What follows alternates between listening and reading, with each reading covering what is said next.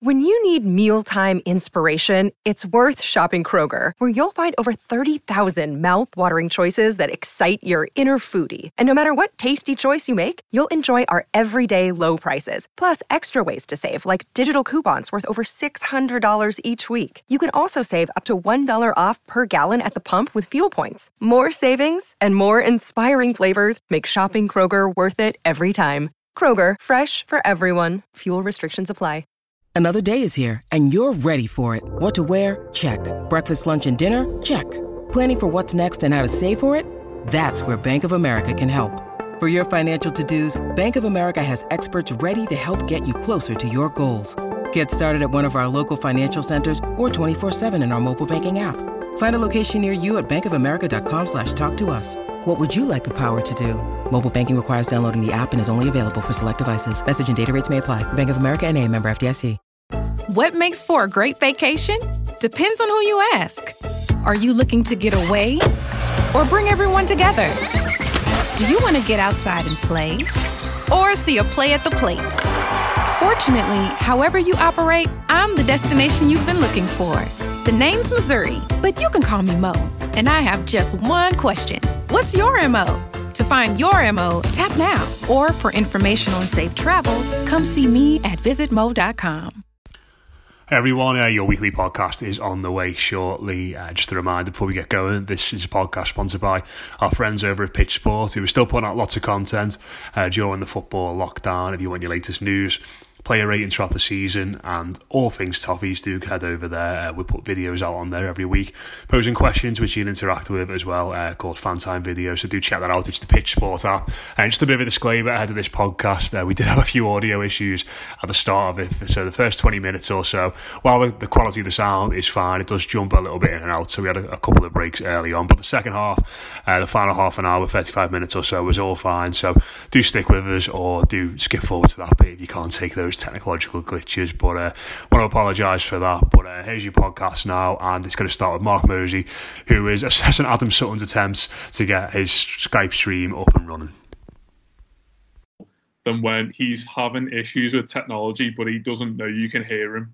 I think that it's humanity in purest form, but that was a joy to behold, and hopefully the next hour is as seamless as that was. Ben, it's the first time you've been on with these guys before.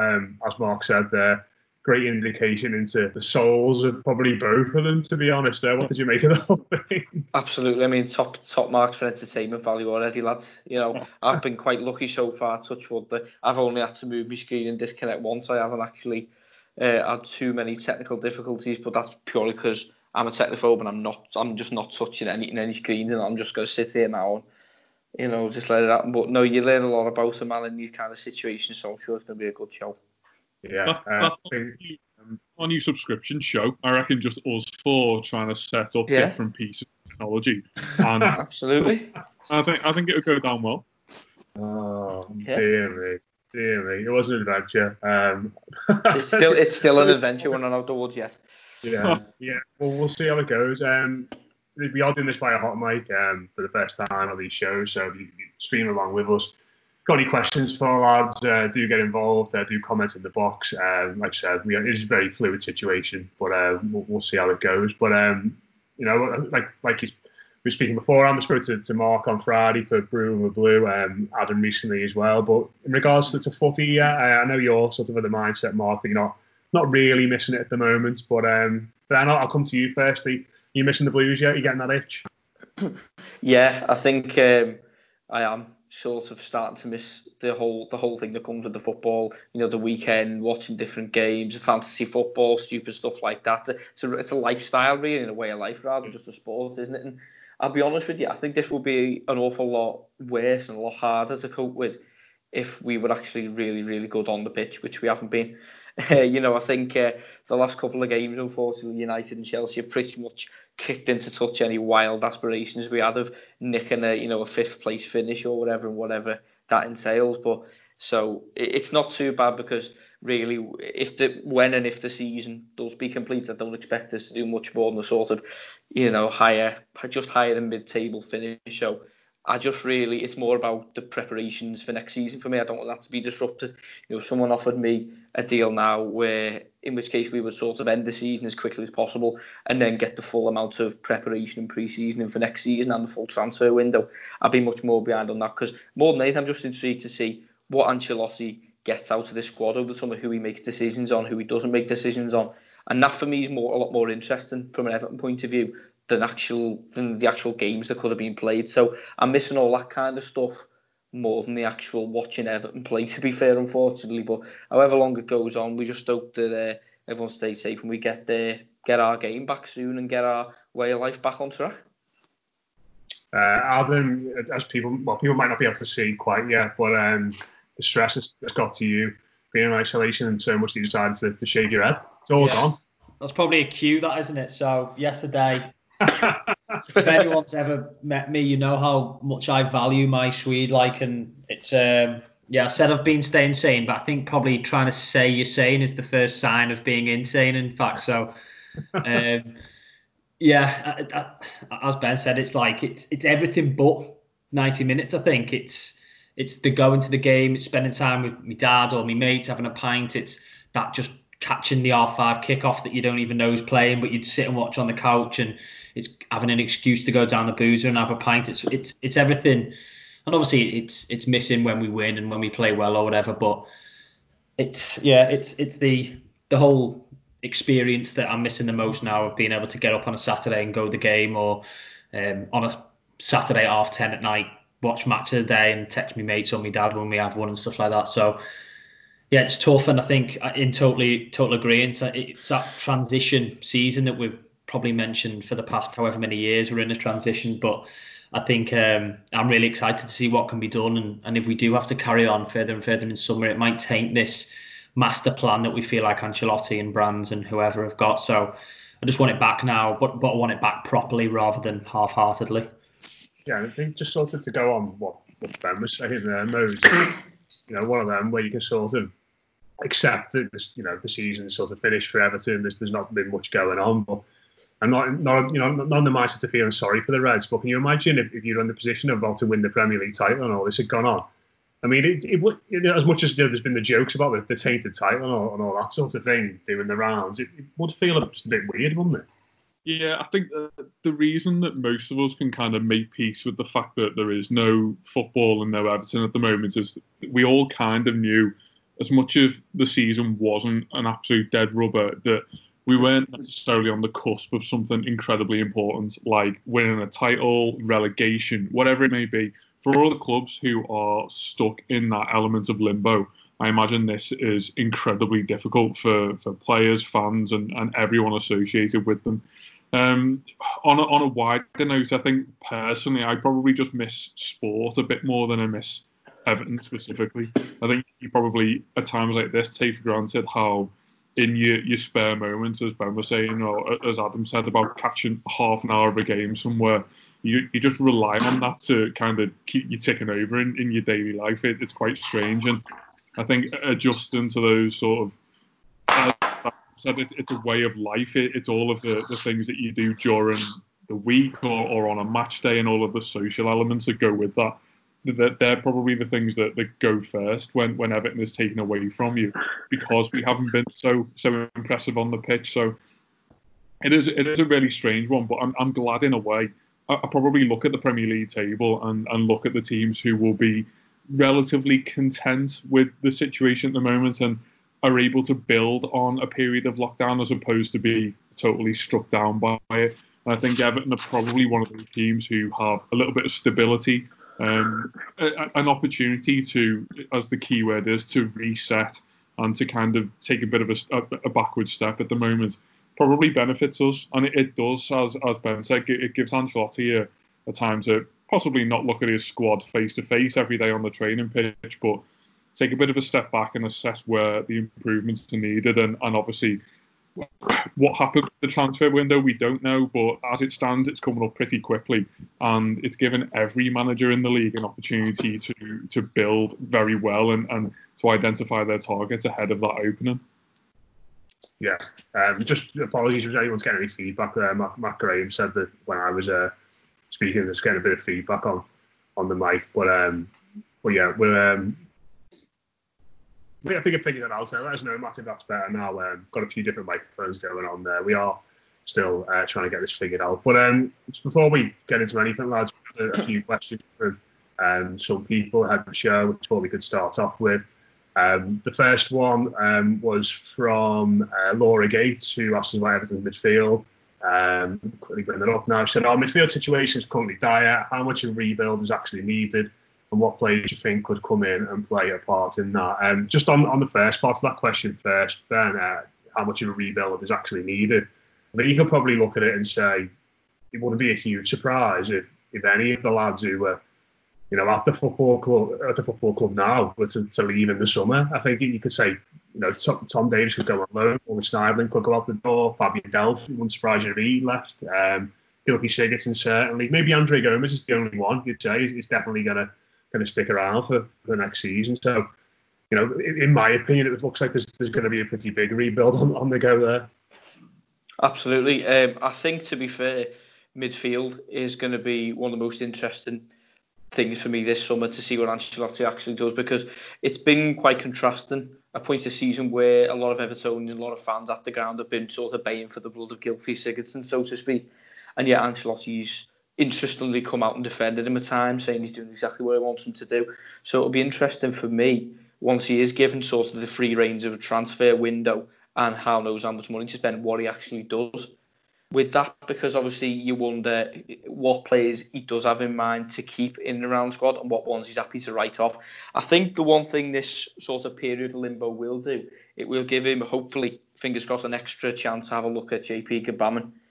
Surely, I mean, he's had, if he didn't need any more rest as it was, he's going to have another month, probably 2 months before we actually get back to playing again at least. So he should be as fighting fit as anyone, given that we needed probably a little mini pre-season. So I think a lot depends on his progress as to whether we have to dip into the transfer market as much as maybe we need to. I know we've been linked with the likes of Alan from Ancelotti's former club, Napoli. There's a few other names being bandied about in the papers and everything as well. But I think if, in a hypothetical world, the season does restart and he manages to let Andre Gomes, who for me obviously is our best central midfield player by a country mile, if he's allowed a situation where he gets to experience him and then bedding JP Gbamin into that midfield with him as well, I think we'll have a much clearer idea, because it seems silly for us to go out and just write Gbamin off because he's been injured and just say we'll spend a 40-50 million pounds on another midfielder when we've already got a 30 million pound midfielder who could be the answer or may not be. But it's definitely a good opportunity if the season does get ended with the games being played and fixtures being fulfilled, that Gbamin gets a good run inside, and that's either one more decision to make or one less decision to make, depending on how they evaluate his progress. Yeah, I suppose in that regard, Mark, there's a lot of pressure on Gbamin, isn't there, coming back into the side? Because you could look at a situation there, as Ben was saying, where he could come back into a midfield where three or four of the lads he was expected to be playing alongside last season when he first came to the club are out the door, and all of a sudden, not only is he in a new league and still what might feel like a new club to him, but he's got a new set of players around him as well. I think the short-term future of the midfield and probably every element of it, bar Gomez, rests pretty heavily on Gbamin's shoulders. I think he and his performance dictates what happens to people like Fabian Delph and Tom Davies, because if you were to go forward 6 months and he turned out to be, then we already take a step back point. Well, I'm quite happy for Tom Davies and for Fabian Delph and Morgan Snyder and whoever it may be to be here on the assumption that they are backup for those two. I think if Gbamin comes in and it doesn't click at all, you are very quickly then in a situation whereby you don't trust any of them to partner with Gomez, and you have to go out and you have to spend big money, and in order to do that you're looking to offload players primarily because of the transfer fee, but also to get them off the wage book as well. So a lot rests on Gbamin. On a wider note, I would say, to go back to the original question, a massive rebuild is probably what we're looking at realistically. Who the individuals are that come in are yet to be seen, but I think it's just so ironic that a matter of 8 or 9 months ago, we looked at Everton's central midfield as being a very strong core. It was probably the one area of the pitch on the close of the August transfer window last summer that we thought it's not something we have to look at, to the point where we were linked with Abdoulaye Doucouré. And I think most of us as Evertonians said, well, nice if we get him, but it's not necessarily an area of the team that we need to strengthen. And looking back at that now seems ridiculous considering how many problems we've had there. Adam, you're the same sort of opinion there. It is crazy to think, less than 12 months ago we were sort of turning on a little bit of someone like Doucouré. Yeah, it's strange to be fair. I think it's jogged my memory actually. I'm pretty sure after we had signed Gbamin and Gomez and Doucouré was getting thrown about, I was thinking, we don't need him now. We're sorted for this season. We've got loads. We've got young players coming through. We've got some fella who was tipped to win the Ballon d'Or in his contract, I'm pretty sure Gomez had. And then, as we say, a couple of months down the line, we're screaming out for Morgan Schneiderlin to put a 6 out of 10 in, and we're happy then. And then you look at the likes of some of the players, as you say, around the Premier League that we could have gone for, and I imagine a lot of them, with the money we were throwing about, would have accepted. It was, I think it was Marco Silva that, or I can't remember exactly what he was quoted saying, but he was pretty adamant he wanted more midfielders in, and everyone seemed to think like, well, you're mad here, we've just signed however many. We need a right back, a striker, wherever other positions took more of a presidency. And I thought, if it was to be the one thing now that a lot of Evertonians say if we put a poll out on social media or something, where do we need to improve? I guarantee midfield would be top of that, which is, as we say, it's just crazy to think. Yeah, absolutely. And sort of along the same line, one of the other questions we've had has been from Matthew Barry, who cites reports from Italy today that Alan, obviously Brazilian midfielder, might be leaving Napoli. How key would he be in Ancelotti's rebuild? And I'll come back to you first on this one, Adam. I think we spoke about him a couple of weeks ago, actually, when you were last on, and a player that were linked, and those stories don't seem to be going away. And I think, we sort of talked about it at the time and suggested that he was somebody who, was of that, albeit a wonderful player, was at that age you wouldn't really want to see everything go out and spend 70, 80 million pounds on, mainly because we haven't got the money, and secondly because you're looking at more long-term investments. But I think if we're going to stick with the 4-4-2, which you'd imagine so, given the way that the two centre forwards have played this season, then I think it's midfielders of his profile who are maybe not to his level, because it'd be hard to get someone of his level, but certainly midfielders who are more all-rounders in regards to can get back and tackle and carry the ball, can pass. May not be particularly outstanding in any area, although you could say he probably is outstanding in lots of areas. But I think they're the sort of players we probably need to target for that midfield, because you look at what the players we've got now, and you could say, Morgan Schneiderlin distributes the ball well, Andre Gomez is decent on the ball, Tom Davies can go box to box, but you look at all those players, you can sort of say, well, there are big holes in there which can be easily exploited when you're playing a 4-4-2, and you can be outnumbered quite a lot in that area. Yeah, I think Alan specifically, I've never really looked into him as a footballer too deeply on how good he actually is. Obviously, you hear very good things coming out of Italy of how good he is at Napoli. And I don't know how much of a mainstay he's had in a Brazilian national team, if ever, really. I think obviously it's such a wide array of just world-class players that seem to fly through the Brazilian ranks every year or so. But with a player like that, and as you say, playing in a 4-4-2 especially, it's hard to find someone who can just play in a 4-4-2 and get by. And I think that's what we've been victims of, really, is having players who are good players, maybe better in a 3, maybe better, I don't know, one of them holding, one of them sitting. If you're a midfielder in a 4-4-2, you've got to do everything, as you say. You've got to be box to box, strong, fast, quick, create chances, stop chances. And is he, I remember he's over 30, is he now? Or he's just turned. Is a player like that going to want to come to the Premier League and be all of those things? The likes of Fabian Delph, we thought, he's a bit of an old head, he's experienced, he'll come in, he can do a job. I think you need young, hungry players. And I'd said previously on the pod that we did, maybe it's sometimes good to get someone like that in, maybe someone who's won a lot, who knows, a born winner, as we all ask for all the time. I just think in that position specifically, we need someone really mobile, really fit, strong, and durable, essentially, as we've found with the likes of Gbamin, Gomez. If you suffer an injury and you're out for half the season, then we've got no one else good enough to back it up. So, Yeah, Mark Mosley's gone. We'll get him back in a second. We're going to take a break shortly. But just the same questions to you there, Ben. Alan, somebody you look at and think everything should be going for, or, again, would you have those concerns, albeit he is a wonderful player? Well, first and foremost, he's a very good player. He's a top player. Obviously, I'm not sure how many games he actually played for Brazil, although we'll caveat with the fact that he's got Fernandinho and Fabinho over at Liverpool who probably take up his position in the side. I actually think he's a little...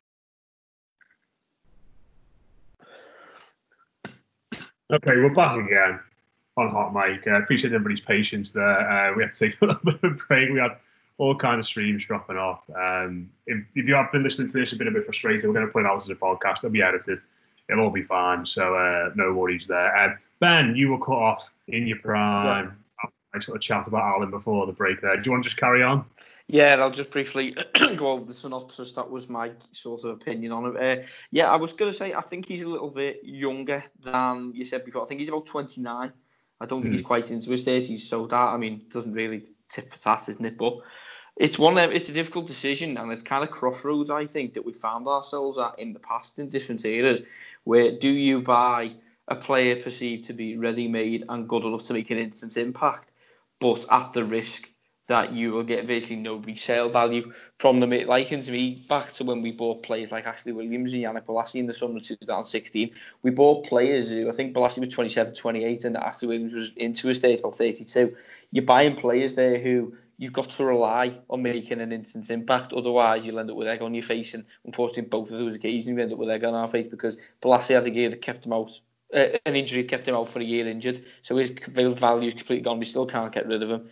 And Ashley Williams equally so. We couldn't give him away in the end. So you've got to weigh that up. But it's a bit different now because we've got Ancelotti in charge. For once, I actually trust our manager. If he thinks Alan's worth the hassle and is worth taking a punt on at 29 years of age, then so be it. Because he knows a lot more about football than a lot of the other managers we've had. And he's got a lot more experience than a lot of other people who've been doing this. He's one of the best in the business. So you've got to take his advice on board. Whatever he decides is best. All I do know is that Alan is a good player, and I've no doubt he's improved the current squad. That's obviously without the caveat of his age, etc. Don't know his injury record, but on absolute paper, it's Ancelotti's decision who I trust, and Alan is a good player, better than what we've already got. So I would just trust in the manager in that, and it's up for him to make the decision, as much as that sounds like a bit of a cop-out. Mark, do you want to be saying that? I suppose on the one side, so we haven't got much money, and we had a lot on a player of that age, but there must be a reason why Carlo Ancelotti's arrived at the football club. You can imagine he must have been promised a hell of a lot of money to come in. So perhaps it's with this sort of signing in mind. It sounds ludicrous to say it about a lad who's clearly got a lot of talent, but he's a massive gamble. And not purely because he hasn't played in this league before, but it's as all the lads have said, it's so much of your transfer budget, it's so much of your sort of ambition for the window being lumped on the shoulders of someone who's never played in the Premier League. And don't get me wrong, every time you watch him, who takes that on the chin of the characteristics of a central midfielder. We need someone who is comfortable on that, and he is someone able. But it's just whether we are willing to take that gamble. As Ben said, this transfer, if it was to come off, you're looking at him defining the short-term future of the club. Really, it has to work. And I just don't know whether Everton have got the finance to push the deal over the line, but also the ambition to put much hope on the last transfer. It very much feels like if we were to go out and some of the figures Alan has mentioned, that it has to work. And I'm just in two minds about whether it's the right thing for Everton to do at this stage. And you kind of sacrifice the building of a squad for one man. It's a difficult one, but maybe it's a risk that we've got to take. Yeah, interesting stuff though, going forward in that regard. We've had a few other questions as well, some more light-hearted ones. Want to be said. Rob wants to know, Mark, what you think Tom Davies' best position is. Is he there? Have we got Mark? All right, I think what we'll do is we'll end this hot mic screen now. It's been intense, yeah. Really sorry to everybody. I don't think you quite cope with 4 people. So if you're listening on a hot mic, this is the rest of the show on the podcast. We apologise for this. This on the podcast. We'll be right back for this.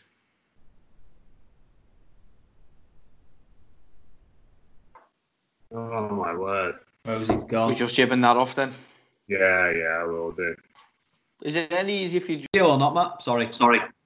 No, just start recording. Do you know what? I'm just going to leave all this raw stuff in. It's absolutely fine. It's absolutely It's fine. gold. It's gold. It's not video, Adam. We can all see each other still, though. It's fine, but people can only hear us now. Sorry if anyone who's listening to this podcast is trying to watch us on Hot Mic.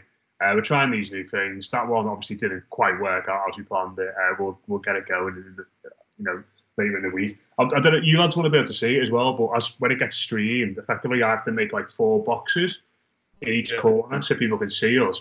And for some reason, all the boxes were changing size every time they made a point. So I had to resize it every single time when you spoke. So it was all over the place. But it is, like I said, people got a bit frustrated there. We can only apologise.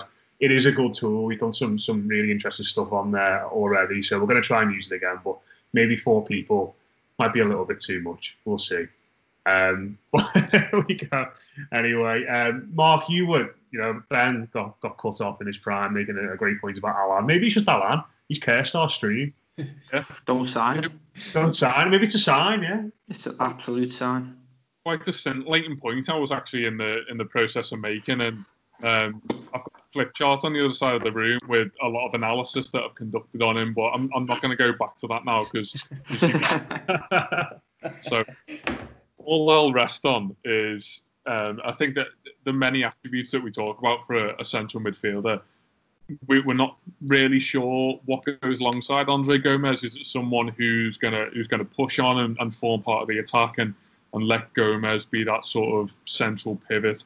Are we going to go for someone very much more of a defensive ilk like Gbamin and let Gomez be the one who surges forward? I think the one thing that we can all settle on is the fact that we need someone who's comfortable on the ball. For so long, Everton central fielders have been all action, and you cite someone like Tom Davis, who yes is very much box to box, but I think now and again we just need a little bit more quality and composure, and he is someone who would definitely deliver that. It's just, as the guys have said already, whether we are willing to take such a gamble.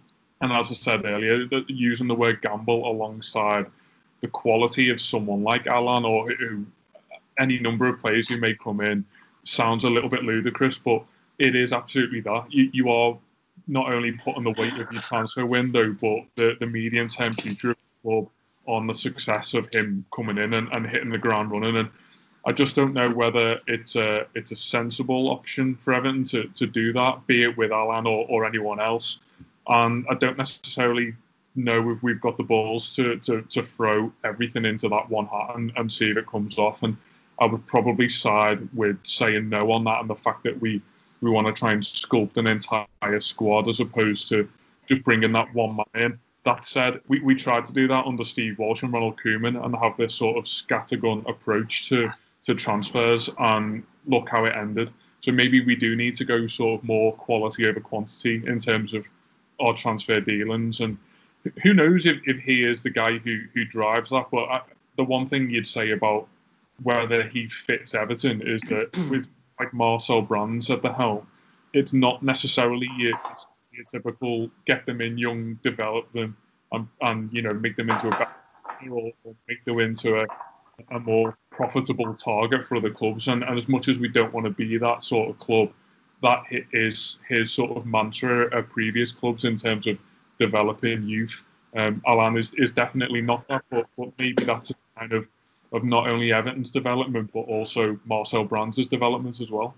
Yeah, but I suppose the other thing about that is that we haven't really seen that from Brands yet, have we?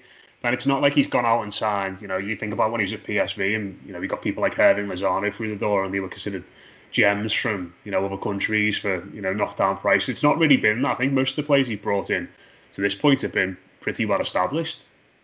Yeah, that's true. It's you don't really know what you want from him as well, do you? Because we've obviously we've got him into the club on the basis that he is going to do all of those things that he's been so historically good at in terms of developing the club's own youth system or going out and I mean we saw Leicester City do it with Kante and now every Premier League club wants to do it. Just swan off to the continent and get someone in for £3.5 million and they're going to win you the league. And as much as we all kind of want that to happen, we know that it's a lot harder to do. But I think Brands probably had that own admission of himself when he came in that it sounds mad to say it, but Everton in many ways is a step up from the Eredivisie because it's a totally different kettle of fish in terms of how difficult it is to climb up the league. It's possible to go into someone like an Eindhoven or an Alkmaar and to be very, very clever for 2 or 3 transfer windows and elevate that club massively in a short space of time. You're not going to get that with Everton and the Premier League. It's very much about the longer game. And as I say, as much as it's about Everton's development, I think Marcel Brands, as cool and collected as he comes over, will still be finding his feet in English transfer windows because we know how much of a nightmare they are to navigate around. Mm-hmm. I mean, I don't know if you lads have anything else to add on there. It's I think Rob was very much joking when he asked you, Mose, what you thought Tom Davies' best role and best position was, but. So anyone had any banging, by the way, I think upstairs they're doing an exercise video or something different entirely. They're sprinting across the floor. Probably doing a Liverpool live podcast that was just working perfectly. Probably works swimmingly, yeah. Banging on the floor to glow to me. Ours is working fine, yeah. I get that in the back of my mind every time Tom Davies is mentioned. So if you do want to plaster over that question, then that's absolutely fine. Just to round up these questions, we may as well, before we come on to just chat about something else to finish off.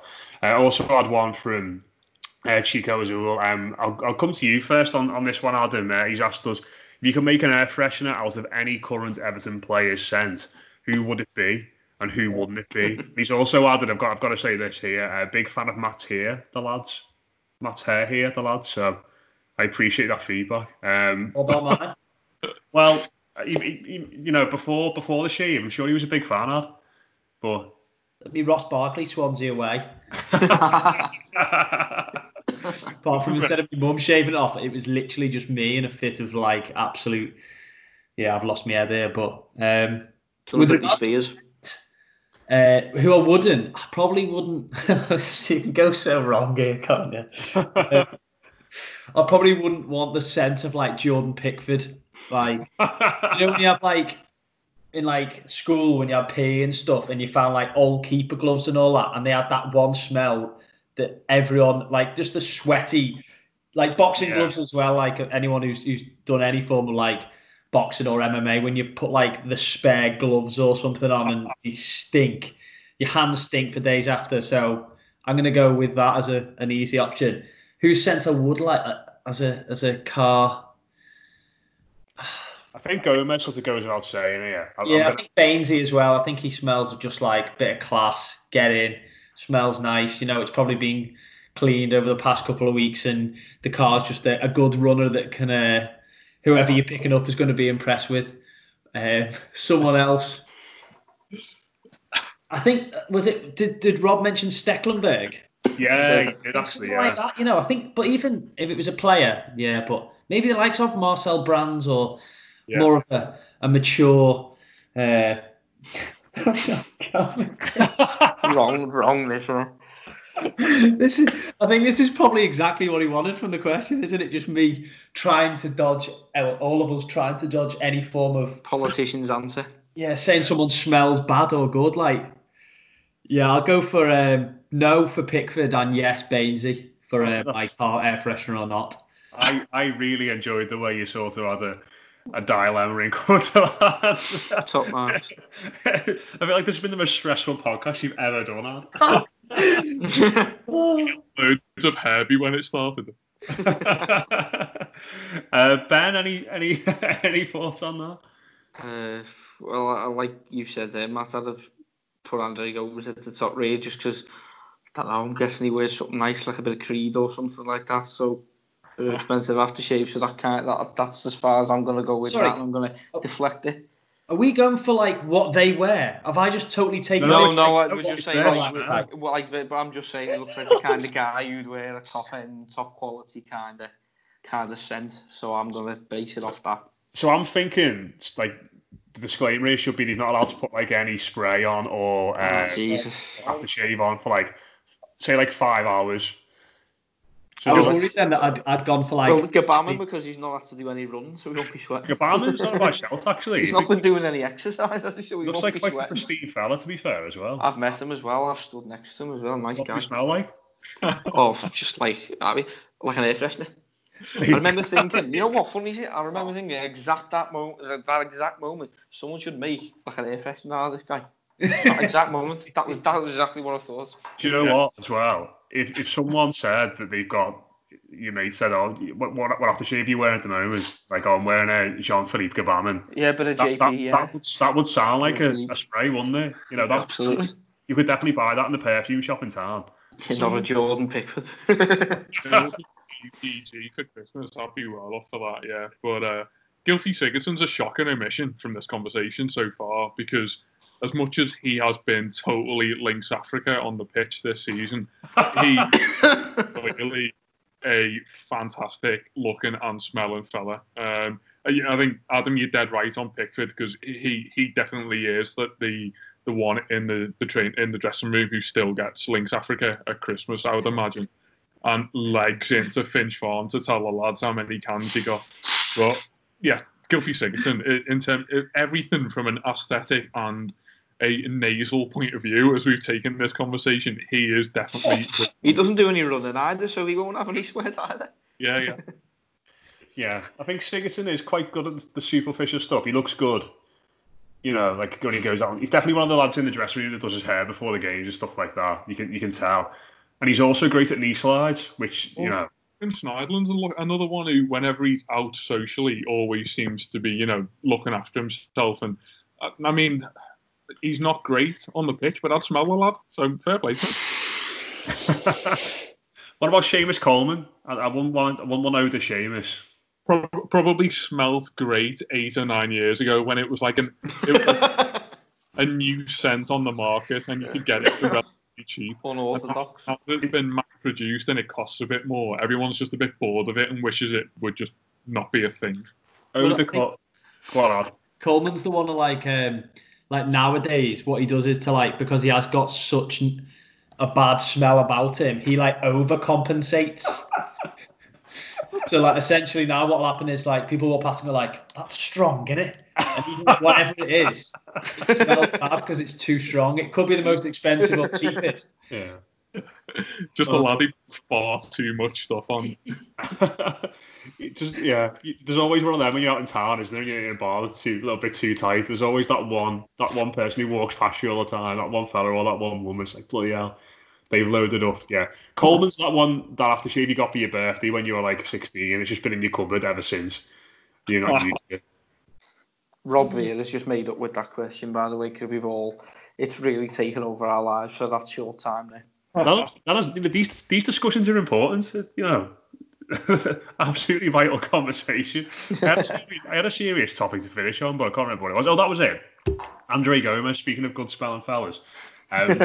Suddenly there seems to have been a lot of debate about him all over social media. I think Owen Parks, who was on our Subs Weekly, has been a bit of a catalyst in regards to this, putting some of his figures up on Twitter and sort of questioning his productivity and that sort of thing. And while Owen's made it clear he doesn't think he's a bad player by any means, he's just sort of having a look at what he offers to the side. And I'll come to you on this first, Ben.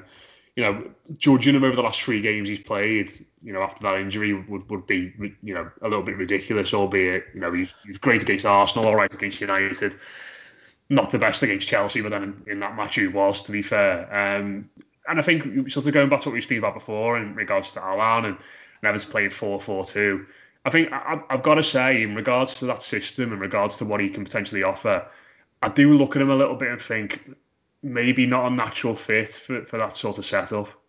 No, he's not. I don't think he is in any way natural fit for a 4-4-2 in the midfield. I just think we've got no other choice. Ancelotti's due to want to play that way. and he's by hook or by crook our best midfielder, whatever role you put him in. So we've got to sort of deal with that for now. He's not going anywhere. He's a big signing last summer, so he's definitely not one of the names for the chopping block in the summer. So you've got to fit him in as best you can. I think it's interesting when you mentioned before about like the likes of bringing in a midfield like Alan in and whether to decide whether they're going to be a bit of a box-to-box midfield, a bit more defensive minded. I think we need someone from midfield who scores goals. I think we've had too much of a dilemma in recent seasons where we have too many midfielders who don't score goals.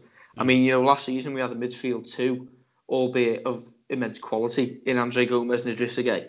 I'm not sure exactly, but was it something like one league goal between them? Something like that. Before that, we had the likes of Gareth Barry, James McCarthy, Darren Gibson. None of them scored goals. Phil Neville played in midfield at one point as well. We have a problem producing goals from other areas of the pitch, in my opinion. And although Andre Gomes we're not doubting his quality or his future because we love him here and he's a good player. Those kind of statistics didn't shock me as much as it might shock some Evertonians, because I do think he leaves a lot to be desired in front of goal. It's strange that the only goal he has scored for Everton was that one against Wolves at home when we got beat last season, and that was a quality finish. I mean, that was a quality strike from a player who didn't look like a fish out of water. He looked like that was exactly what he was used to doing, driving forward with the ball and hitting strong shots from outside the box like that. We just haven't seen it since. I think the only thing I'd say with it, we haven't seen him miss chances. He just doesn't get any. So I don't really. So I think if you're going to persist with Andre Gomes in the 4-4-2, maybe you do need to make him the sort of deeper line of the two, because he is big enough to sort of handle himself and shield the ball. I think maybe we need a bit more box-to-box midfielder who can add to the goal return, because if you're going to have a player like Gomes who's not going to reach the stats in terms of goals and assists, somebody else needs to pick up the slack. I don't know if you lads want to follow on from that. I think defensively as well, Adam, you sort of look at him now and, before his injury, you could maybe question it and say, he's not someone who really tracks back, albeit he is quite physical on the ball and that sort of thing. But I think in regards to his stamina and his ability to cover ground, that's certainly not going to have been helped by what he's gone through the last 5 or 6 months. No, and I think that those 3 games when he did return from injury kind of showed what can happen after a horror injury like that. Is you come back and you're high on any form of ecstasy and happiness of being back on the pitch, and you just play out your skin with no worries and all of that stuff, and then the second game is you're right, okay, I'm back into this now, and I need to bed myself into a game and understand the pace and how it works. And we've said before, I think he was played for way too long against Manchester United at home. He played 80 minutes or something, which kind of points towards Ancelotti being absolutely terrified of anyone else to bring on in central midfield. And then obviously Chelsea is he going to be the same here? He doesn't look mobile. He doesn't look like he's able to move across the pitch as what he did.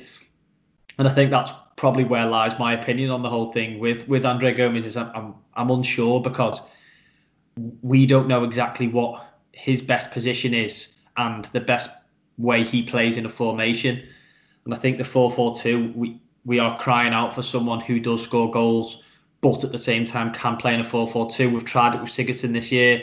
It's been pretty much a disaster having Sigurdsson alongside the likes of Delph, Davis, Schneiderlin.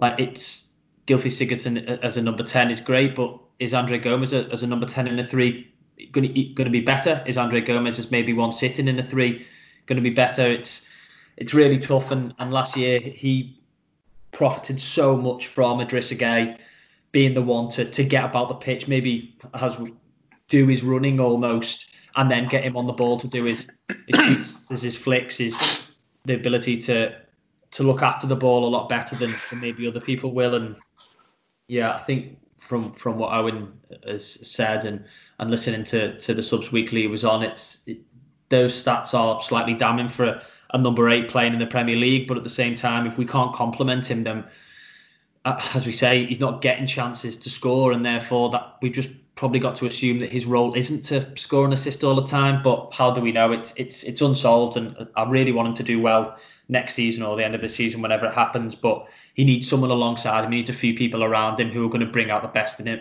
as anyone does, really. Everton just have this magical ability to take midfielders and just break them down to a point where no one knows what their best position is. End up with a lot of midfielders, but no one's quite sure on where they fit into a system. I think the lads are spot on in terms of, you probably look at Gomez as being a consistent 8 out of 10 all-round midfielder, but he's never going to be a 9 or 10 going forward, and he's probably not your stereotypical sit in front of the back four. But that said, he's Everton's best player by a country mile. So you're almost, you'd hope at this stage where you're looking for a partner to a midfielder, you've got a very defined set on whether you're going to go for someone who's very offensive or someone who is going to play that sort of Idrissa Gueye role. And I think if you were to, the nature of the beast in that playing in that midfield too is that Andre Gomes kind of has to be one or the other. I think he's probably a little bit more naturally suited to play in that more defensive role, as the lads have said, and finding someone alongside him who is willing to push on. What we're probably looking for is everything that people want Tom Davies to be, in terms of being that one who has a bit of endeavour going forward and isn't necessarily going to do that sort of structured role in front of the back four, but he is going to be exciting going the other way. And I think, sorry to interrupt, Mose, if you're playing 4-4-2, do you not need two lads who are going to do a bit of that? You do, and that's part of the comfort blanket that three in midfield offers you, is that there's so much more structure in place. There is someone who definitely sits, and then there's the two lads who have got a little bit more freedom. I get what you're saying in that midfield too, is that you're asking so much more of them, and he undoubtedly has the quality to be part of that too. To go straight back to the question that we had originally at the start of the show in terms of rebuilding this midfield, and what we say about Gomez being such a good all-rounder, we've probably got a number of lads in there who are very good sort of 6 or 7 out of 10 structured central defensive midfielders, or lads going forward, but they haven't got it in their locker to be those all-rounders. Well, what we essentially want and what we need and what we say is ideal for a two midfield is two versions of Andre Gomes, but a little bit better. And we're talking about lads who play strictly in the Champions League and not for Everton. So it's a difficult balancing act. I think what we need on the back of conversations like this, and you think about Everton's midfield, we need a very predetermined guidance about how Everton are going to play. I think Ancelotti, by his own admission, probably never came into the club and thought, I'm going to take this to 4-4-2 and I'm going to see how it goes. He's very much fallen into a system that Duncan Ferguson managed to make work for a few weeks. I think what Ancelotti has to do over this downtime is determine whether this is going so well that it's something that he sticks with. And I would probably hamper a guess looking back at his managerial history and saying that he's never done any of the great things that he has done with a structured 4-4-2. There's always been sort of a three at the back at Milan, or certainly a little bit more fluidity in midfield, about having someone like Kaká just roaming in between midfield and centre forward. And I think he needs to use his time to figure out whether he's going to stick with what has so far gone pretty well for us, or if he's going to go totally to back to his roots in terms of bringing his own style in. And I think the nature of that midfield is obviously the thing that's so fluid about that question, because where he goes with his own sort of methodology and his own formation determines what Everton require. For most of those lads in midfield, they're all just in a massive battle at the moment to be Andre Gomez's best mate, because he looks like the only one who is capable of holding down that starting role week in, week out. Yeah, and he smells amazing, as we've already established. So yeah. I was just thinking about that then again. Actually, not that I wasn't listening to you, but I reckon Mason Holgate as well. Well groomed. That we said a few weeks ago, in that the worst possible feedback you could give to Everton's midfield this season is that he is probably the front runner to partner Gomez, because he looks like the only one who's got any form of assurance in there. But as we've said, we're probably not looking for someone like that. We want someone who, as much as we value what Andre Gomes gives us, we need someone in that midfield who's going to provide more than 5 goals or assists, and way beyond that number if we are going to break into a top 4 or top 6. So I think Ben's right in terms of the style of play that we need. Is that, yes, we all cry out for that anchor in midfield, but we need someone who's going to make us more interesting. How often do we say that Everton are a boring side and we kind of play out games with no creativity? We are agonisingly in need of someone who's going to do that for us. Yeah, it's interesting, the concept of a goal scorer midfielder. Adam, I know you line cut out a little bit there, but we just carrying on talking about Andre Gomes. But do you think a little bit that the sort of the concept of a goal scorer midfielder is maybe becoming a bit of a thing of the past? You know, you sort of look at the top sides now, like Liverpool don't get many goals from their midfield. City, you've got De Bruyne, who's maybe a bit of an exception, but apart from him, they haven't got loads. Even Spurs, people like Dele Alli, not great seasons. It feels as though, and I suppose the best example of this actually is you look at the Real Madrid team that won 3 Champions League titles in a row with Modric, Kroos, and Casemiro.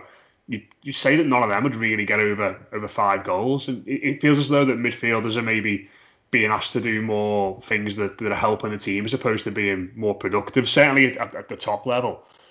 I think especially, I totally agree in the fact that is the box-to-box, so you speak, arriving late for a cutback to Frank Lampard-esque, like goals 10, 15 a season, is that a dying breed? And it probably is, to be fair. And I think with the way modern-day teams play football, it is that high press.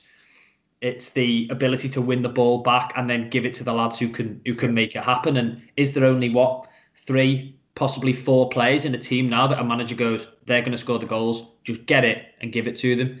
And is that the role of a midfielder now? Is it the role that you have to break up the play, you have to be as fit as possible? And it is that pass before the assist that maybe the stats don't say for the likes of Gomez. For, I think, Matt, you mentioned when speaking to Owen and Dave on Subs Weekly about the likes of Modric.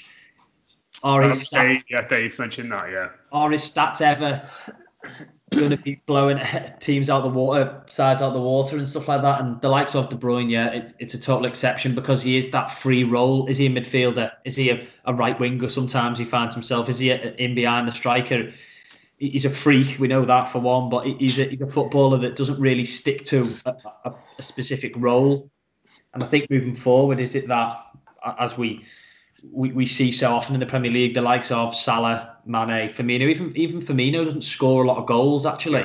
You have 2 people, 3 people, and as you say, 4 people max that are going to get you your 40, 50 goals. And then everyone else just chips in with 2, 3 as a maximum. And is that the way we go about things? I think going back to that 4-4-2, it is, as Matt Cheatham mentioned, it's getting people to fit into that system. And as Carlo Ancelotti come into a 4-4-2 and gone, we're just going to carry on riding this wave a little bit that Ferguson set us on, and he'll have his way in the summer, and hopefully, I agree with Mark that I don't think he will stick with the 4-4-2. I just think that it's working now. Is there going to be a third manager that Everton are managed by the season who comes in and goes, right, stop what you're doing, let's just change it and start again from a formation, from a way of playing style? I think he's just gone, right, let's just get over the line for the end of this season and then see what happens. And hopefully then he can work his magic, which is what we're all looking forward to. It's interesting what you say, Adam, about how modern football teams play and how the game in a relatively small space of time has changed drastically.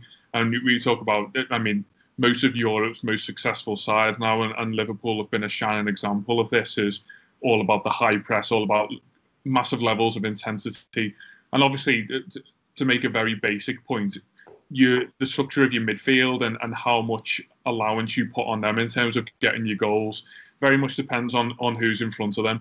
I think that the one thing that's probably blanketed Everton's midfield over certainly the course of this season is how well people like Richarlison and Dominic Calvert-Lewin have done. They've taken so much pressure off, as you say, a squad that you expect goals to come from all areas, but it hasn't necessarily happened like that.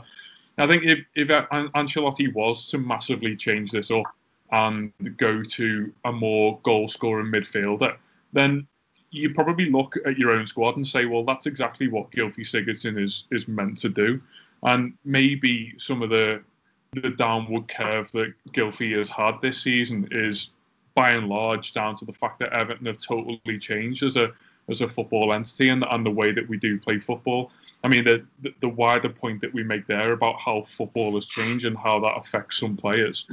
We've seen that player degrade week in, week out this season, and it is Gylfi Sigurdsson. And if Everton are to go 4-4-2 and they are to take up this sort of new modern way of playing football, then he might as well retire because there's no room in the game for that incredibly niche role that he has.